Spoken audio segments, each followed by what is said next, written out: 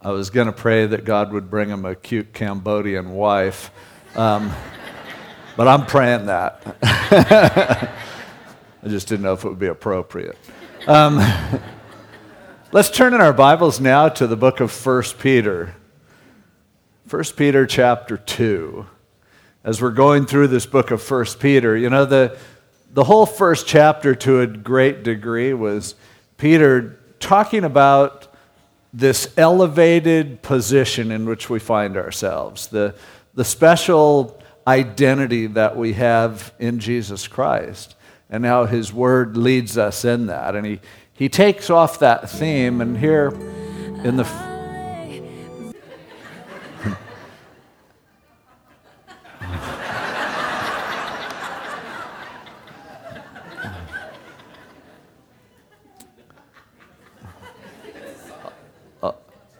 Okay, we're done?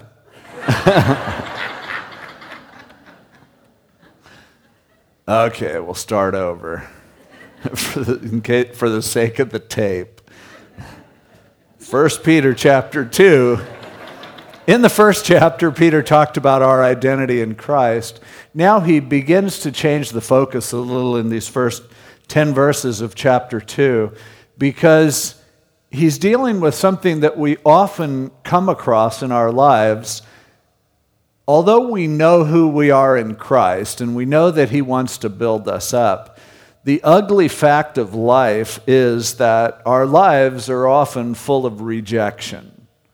And though we see that God sees us in one way, the truth is a whole lot of people around us see us in a different way, and that creates so many of the problems that we have and that we carry throughout life.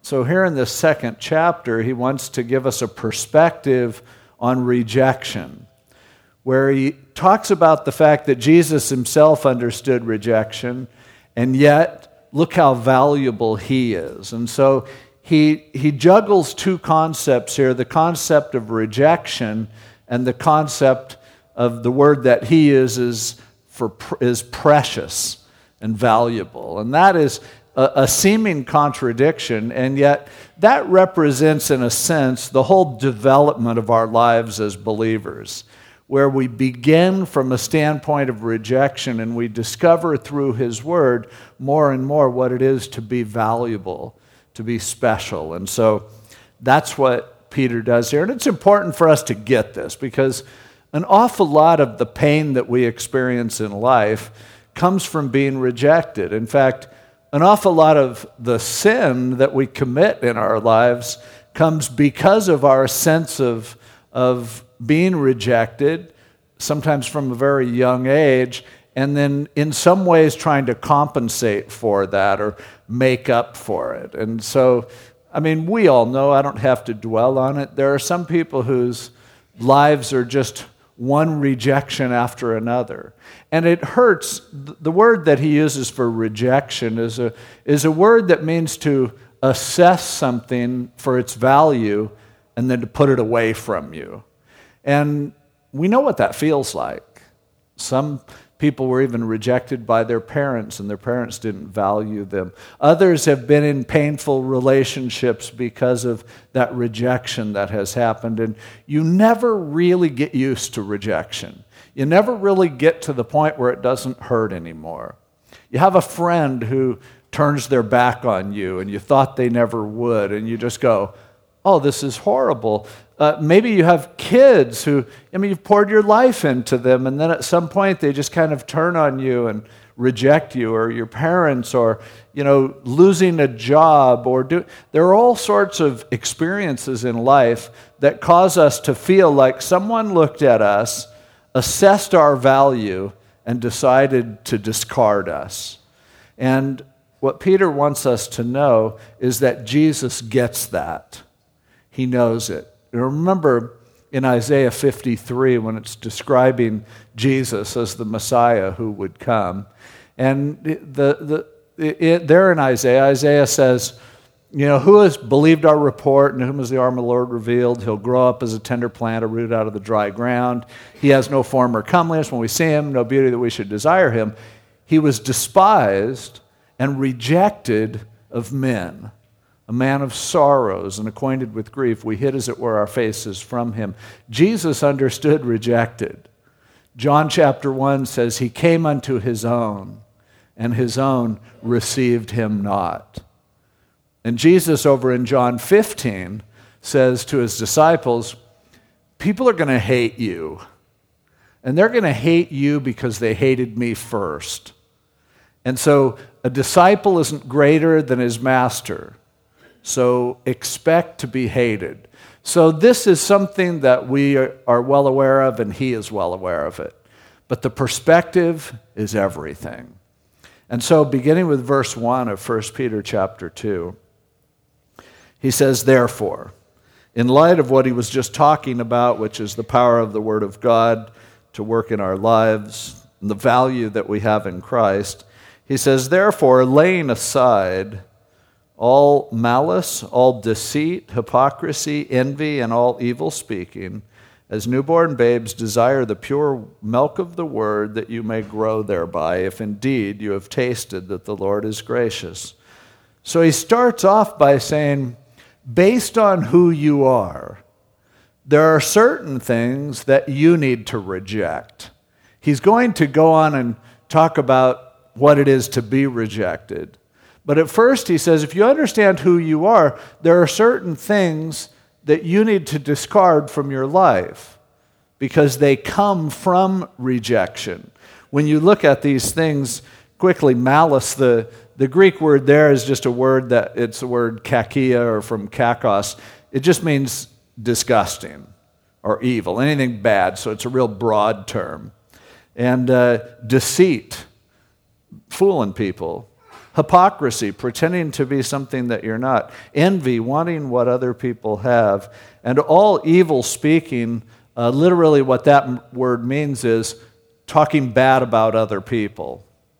He says, discard that stuff. Reject that. Why would you reject that? Because all of those things are a fruit of someone who feels rejected. If I feel rejected, what's the logical, natural way that I'm going to talk about people?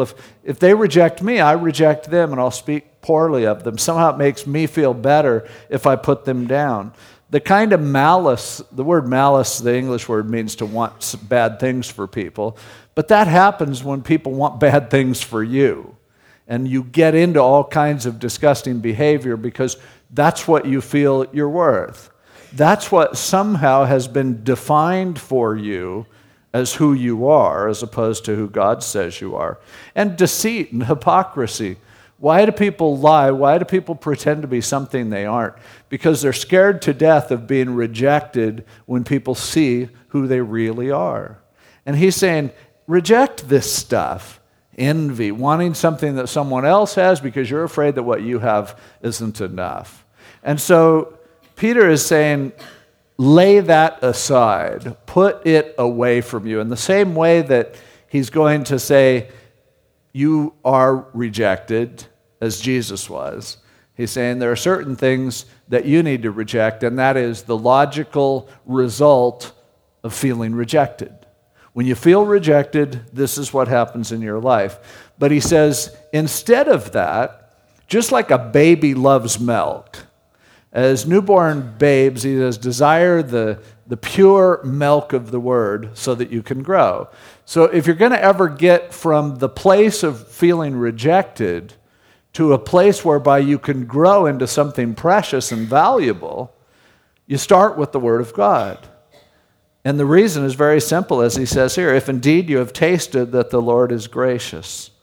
See, when you hear the Word of God and you really understand what it's saying and what it has to do with you, you're overwhelmed by grace. And when you are overwhelmed by grace, you realize that you aren't who the rejectors think you are. That you aren't what they tried to make you. They aren't the way that they tried to categorize you. That you're actually precious. You're blessed. You're valuable. You can't read the first chapter of 1 Peter without being overwhelmed. Now he's saying, just get the pure word. You don't need a bunch of other stuff. You don't need a bunch of other sources. The word in its simplicity, if you just read it, if you just hear what God is saying, it nurtures you. like milk does for a child. It's something that you discover His grace. You taste it, and you want more. Now, that's if the word's pure. There are a lot of ways to present the word in an impure way.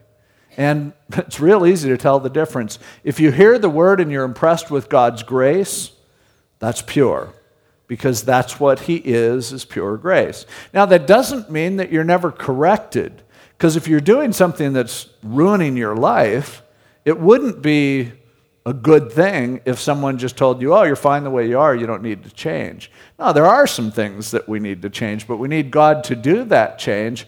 But the purity of the word is where that grace just comes forth. For many people, they shy away from the word of God because for them, the word just seems to be beating them over the head. Because sometimes they've heard preachers who the message is basically, I am up here and I am special. And you are down there and you are not. You are a bunch of losers. You're a bunch of heathens. You are failures. And the Bible proves it. And you ought to walk out that door in tears feeling horrible.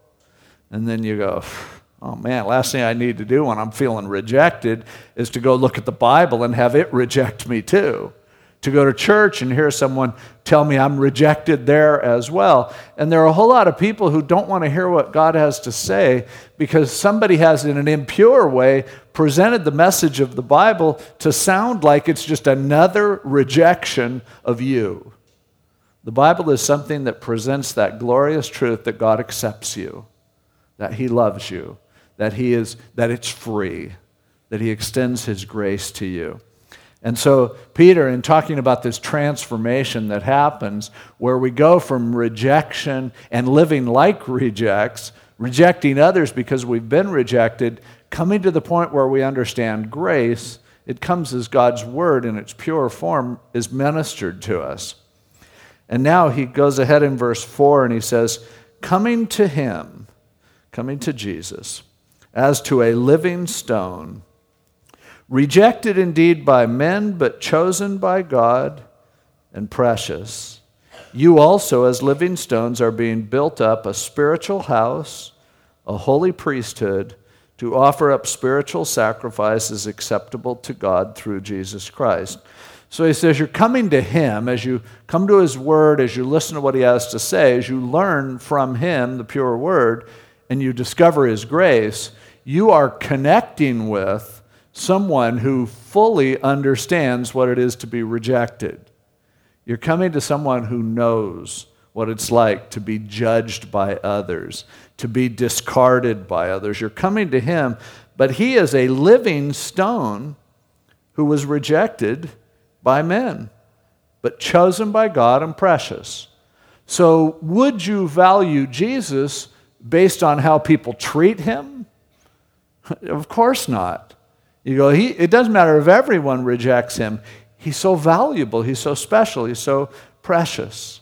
And the word for precious here, and I'm not sure why the translators choose that word, but it's the word that means honor put on a pedestal along with the prefix in, so it's like in honor. So precious, valuable, that works. But he's saying, think about who Jesus is. Incredibly valuable and yet profoundly rejected.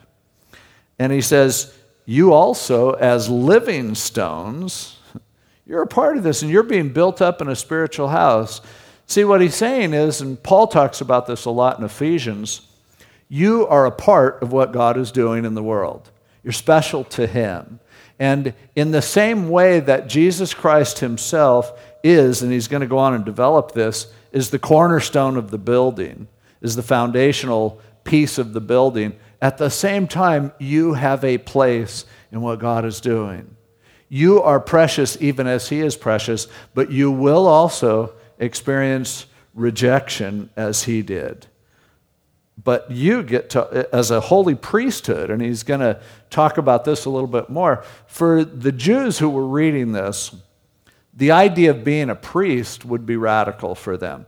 Now, originally, when God began dealing with his people, everyone was supposed to be a priest, but everyone didn't live like a priest, and so he picked the tribe of Levi to do the function of a priest. A priest is somebody who gets to come before God and serve him, represent the people, intercede for the people, sacrifice for the people. It's someone who has the ability to be close and to connect to God. Now, for them, that was a real special, honored position, and you don't take it upon yourself. But what Peter is describing is what we call the universal priesthood of believers. The fact that today there are no priests who are special. They are all of us. We are all priests because of what Jesus Christ did. And every one of us has that privilege that Hebrews tells us to come boldly before the throne of grace. So no longer is priest something special, except it is special, but we all get to wear that mantle. We all have that. And so, and he said, and we all have a place. Now he goes into quoting some Old Testament scriptures and kind of develops this idea further. And he says in verse 5, therefore it's also contained in the scripture, and he quotes from Isaiah 28, behold, I lay in Zion a chief cornerstone, elect, precious, and he who believes on him will by no means be put to shame. Therefore, to you who believe, he is precious. But to those who are disobedient, the stone which the builders rejected has become the chief cornerstone. That's from Psalm 118. And a stone of stumbling and a rock of offense. They stumble, being disobedient to the word to which they also were appointed. Now, what he's alluding to in quoting these scriptures, in Jewish tradition, the rabbis told a story, and we don't know if it's factual, but it was a story that was often repeated, that when the temple was being built there in Jerusalem, as you may know, the temple was built of huge pieces of rock and honed perfectly so that they would fit together just right. And if you've ever been there to Israel, you can go down under the Temple Mount and see these stones that are the size, some of them the size of a bus, just huge. Well, they aren't native to that particular area because in Leviticus it said that they didn't want to use any kind of hammer or chisel in the presence of the temple. And so these stones were constructed elsewhere and transported using rollers and things like that to the Temple Mount where it would be all assembled and put together. And it's just an amazing feat of engineering that they were able to accomplish that, similar to the construction of the pyramids that you see in Egypt and elsewhere.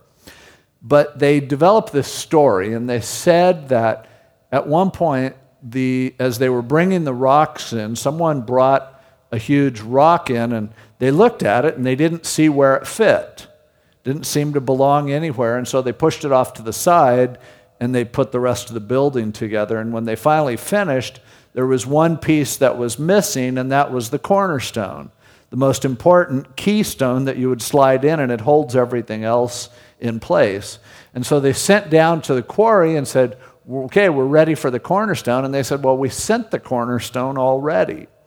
And they said, you're kidding, where is it? And they looked around, and this stone that had been pushed off to the side, it had actually fallen down the side of the Temple Mount. And then they found it, and they're like, oh, man. And so they were able to pulley it and everything and bring it up and slide it in, and it fit perfectly, and the temple was finished. So the Jews would tell that story, and the prophecies identify Jesus as being that piece, being that one who was rejected, and yet he was the main deal. And again, Jesus comes and presents himself as Messiah, and the people who should have accepted him rejected him. They were looking for someone else to do the job. And so Peter is using that whole picture, that whole illustration, and these scriptures to point out the fact that Jesus Christ was rejected when he was the key piece. He was the anchor piece. He was the cornerstone. He was that which would slide in. And what does that have to do with us? We too are living stones who have a place in his building. And what Peter is pointing out is, you're in good company if you're feeling rejected. You're in good company if you're feeling like people have been telling you that you don't have a place, that they've tossed you aside, that you feel that, man, I don't know if my life's ever going to come together. I don't know if I'm ever going to be able to get the right job. I don't know if I'll ever meet the right person for a relationship. I won't. And he says, Jesus knows what that feels like, but he said, he has a place for you. When the time's right, you'll slide into that place and you get to be a part of something hugely significant. And so, again, almost with the idea that rejection will come before value. Rejection followed by preciousness. And so we see this pattern certainly in the life of Jesus, and it was prophesied so. And so also in our lives, sometimes we'll discover that same phenomena, that same tendency that when people take a vote, they decide we aren't worth anything. And we will sometimes be marginalized and wounded and mistreated, and all of that happens. But in that, even in that, we are connecting with our Savior. And how much more of a privilege it is, rather than just to be like a spoiled child who is always treated like a king. How much do we benefit because of those hard times in our lives, because of those times when we realize what life costs and how it hurts. And then when we see God working in our lives and we see what he says about us and how he sees us, the impact of his grace, it's that much more special because of its contrast. And then he goes on and he says, and he talks about the stumbling and the rock of offense. See, either you see who Jesus is as the key stone, or you'll trip over him. And that's something important for us to understand, even as I mentioned in John 15, where Jesus said, they hated me, they're going to hate you. People trip over who Jesus is if they don't let him be who he is. And they will trip over you as well. There are going to be people who see God in you, and that trips them out, and therefore they stumble even on who you are. Now, not everyone, but sometimes people just hate you and reject you because of Jesus in you, and it happened with the nation of Israel. But then in verse 9, he says, but you're a chosen generation. You people who have given your lives to Jesus Christ, he chose you. He has a plan for your life. Not only that, you're a royal priesthood. Earlier, he said that you're a priest and you get to offer sacrifices that are acceptable to God. And that's cool enough. And a sacrifice that's acceptable to God, there are a lot of them that the Bible talks about. Over in Romans 12, the first couple verses, where it talks about, I beseech you by the mercies of God that you'd present your bodies as a living sacrifice, holy and acceptable unto God, which is your reasonable service. So God accepts us when we offer ourselves.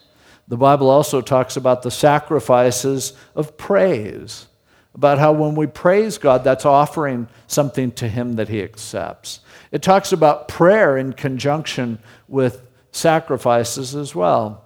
It also talks about giving financially and investing in what God is doing as being a sacrifice that he accepts. And giving your time for others and giving your time for the work of Christ as also being a sacrifice. So all of that is acceptable, but he says not only are you priests, you're royalty as well. You're part of the royal family because of your connection to him. Now, in Jewish history, basically you couldn't mix royalty with priesthood because the priests came from the line of Levi and the kings came out of after David. They had to be descendants of David, and so you have two different tribes, the tribe of Judah, the tribe of Levi. There was in the Old Testament one man named Melchizedek who before the Levites ever came along at the time of Abraham, he was said to be a priest and a king. And he was probably either Jesus appearing in the Old Testament or a type of Jesus. Jesus is a prophet, priest, and king. But he lets us know you are kings and queens and priests. That's pretty special.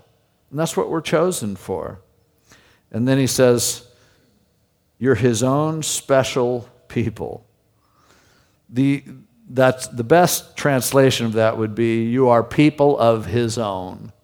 The old King James translated it, you're a peculiar people. But the word peculiar means something different today than it meant in the Middle Ages. And there were some people who thought that was why Christians ought to be as weird as they could be. But the idea is you belong just to him. You are a special part of who he is. He has accepted you. And then he says, so you can proclaim the praises of him who called you out of darkness into his marvelous light. The difference that God wants to make in our lives is like day and night. What we were before we discovered him, when we discovered that he accepted us, when before we were living in rejection, it was like we were in the dark. But he says, now you've come into the light. And then he says, not only that, you once were not even a people. You didn't even have a national identity or anything. But now you're the people of God. You have in common that connection that everyone who trusts in Jesus Christ has. And you had not obtained mercy, you just couldn't get a break. But now you've obtained mercy. And so Peter here is just saying, look, understand this. Rejection is a part of life. Because people reject what God has done for them, they then ultimately will reject his people. And so you will grow up and be rejected over and over again. And you'll feel like that's just going to destroy you. And it can either make you bitter, or you can come to a place where you realize there is someone who was rejected even more than you have ever been rejected. And he understands. And he looks at you and says, I am incredibly valuable, and I value you. I chose you. I have a plan for your life. I'm going to slide you into a spot. There's a niche for you whereby you are going to be a part of something magnificent. The building that God is making. You know, back when Jesus was with his disciples at one point, and Peter would certainly remember this and probably was reflecting on it as he wrote this chapter, Jesus was asking the people, who do people say I am? And they were throwing out different answers. And then he said, but who do you say that I am? And Peter came up with the right answer. He said, you're the Christ, the anointed one, the Son of the living God. And Jesus said to Peter, flesh and blood didn't reveal this to you, but my Father who is in heaven. And he said, you know, your name is Peter. He made his name Peter, which the word there for Peter is the word for a small rock. But he said, and upon this large rock, a related word, but this cliff, I will build my church, and the gates of hell won't prevail against it. Now, the Roman church came to the conclusion that Peter was the rock, that he was the foundation, that he was the cornerstone of the building that would be the church that God would build. But Peter would have laughed at such a notion. Peter would say, hey, yeah, he's going to build a church, the gates of hell won't prevail against it, but the cornerstone that it's built on is Jesus himself. And when we understand that, when we realize what we're a part of, then the first thing that happens is all of the rejection that we've experienced in our lives, although it hurts, and it always will, yet we have something to contrast it with. And we realize that the way God typically works in life is to find rejects and then to infuse life and value into them. As Paul said over in 1 Corinthians, he said, when God was building the church, he chose not many wise men, not many nobles. He's chosen the foolish things of the world to confound the wise. And God just finds great delight in finding things that are rejected by others. And he says, wait till you see what I can do with that. And so Peter is just saying, you guys, you're rejected. Jesus was too. I understand that. But you need to know that it's time for you to reject the rejection. It's time for you to say, I'm acting like a reject because I feel rejected. But you know what? If I'm not rejected, I am going to reject that kind of behavior that denigrates myself, that denigrates others, that I want to live a life of integrity and nobility and pride in who God is and seeing my identity in Him, and that transforming me from rejected to precious, from darkness to light. And that happens as we read His Word and we taste His grace and we understand the plan that He has for us, the love that He has for us, and the great blessing of who we are because of who He is and what He has done. Let's pray. Lord, thank you so much for this truth. Peter shares it in a way that's really unique and helpful for us because he was a guy who was so close to Jesus. And he had so many ups and downs.